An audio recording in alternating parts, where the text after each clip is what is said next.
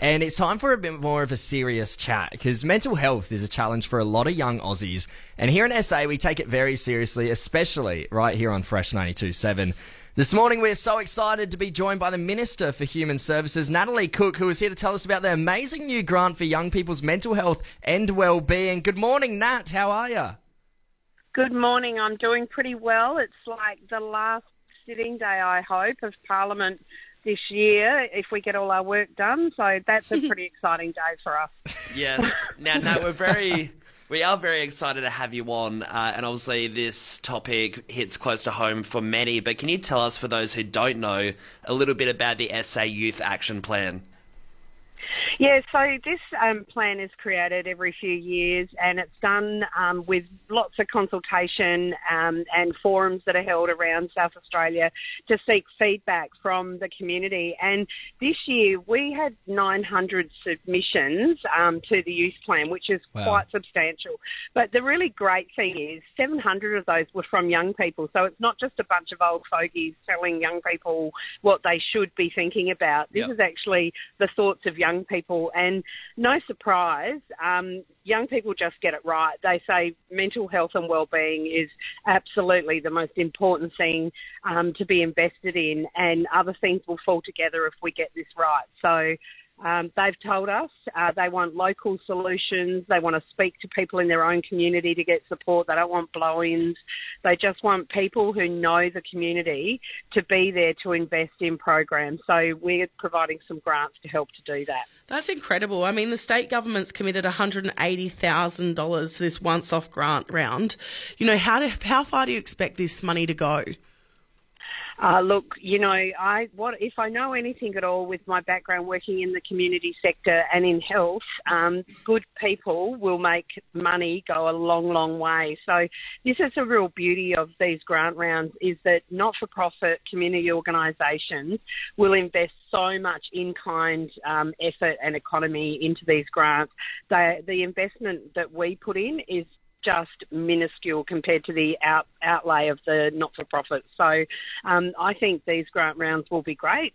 I'm really excited to see what people offer, and in terms of how that sits as well, like with the Youth Action Plan, I think this is pretty wild as well. Like, the actual plan's not going to be fully disclosed and put out until next year, but we've really heard the urgency of this now and said, let's not stuff around, let's get people now able to respond to what has really been the single most concern expressed by young people, and that's mental well-being. Yeah, so you mentioned this is for organisations, not individuals. So how can these organisations apply for these grants? Yeah, just, you know, I'm not going to try and explain tech to a bunch of younger people and organisations that do it a lot better than me, because I'm pretty useless at it. But just get on, you know, Google or whatever, and just search DHS grants. So that'll bring you up the Department of Human Services website, and people will be able to navigate to that. There's a grants link, and it's got all the information. It's already there. I've tested it this morning, and even I can find it. So if I can find it, everyone else will be fine. You beauty. So Nat, this is all to increase support for young South Australians through community-based and non-clinical initiatives. Can you tell us what that involves, like what that is?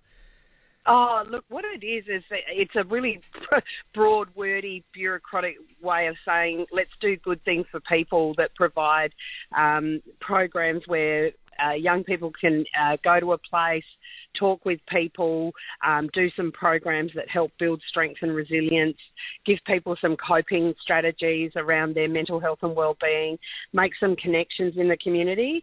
I think, look, we know during COVID, like, the biggest thing was isolation. People couldn't get out and see their friends, hang with their friends, go out, dance, sing, do all the things that young people like to do together, or even just, you know, sit around and spend some time talking. We weren't even able to do that. So if we learnt one thing, that's loneliness and isolation can really contribute to terrible outcomes. And this is the situation, not just during COVID, but every day for people who have challenged mental health situations. So if we can start providing more solutions that are locally based, where young people have designed them or coded co-designed them with organisations.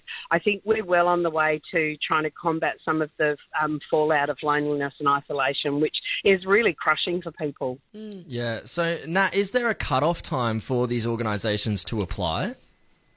Yeah, so as with all grants, there is an arbitrary computer says no date, and for these ones, this is February. I think it's around the 4th or thereabouts of February. So it's the first week of February, but there's quite some time.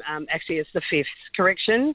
Computer says no on the 5th of February, and so it's a good couple of months that people have got to put these in, bearing in mind that lots of good burgers will take time off over Chrissy, so we won't be able to see sort of too much work during that couple of weeks. But this still provides about 7 or 8 weeks of time for people to put the grants in. Yeah, well, wow, this is such an amazing initiative, and it's so good to see our state putting money back into mental health and wellbeing with these grants. If you're an organisation that's interested in applying, make sure you apply before the 5th of February 2024. And thank you so much for your time this morning. The Minister for Human Services, Natalie Cook, it's always a pleasure to chat to you. Thanks heaps. Have a great day, everyone. Happy weekend. You Thanks, too. Nat. See ya.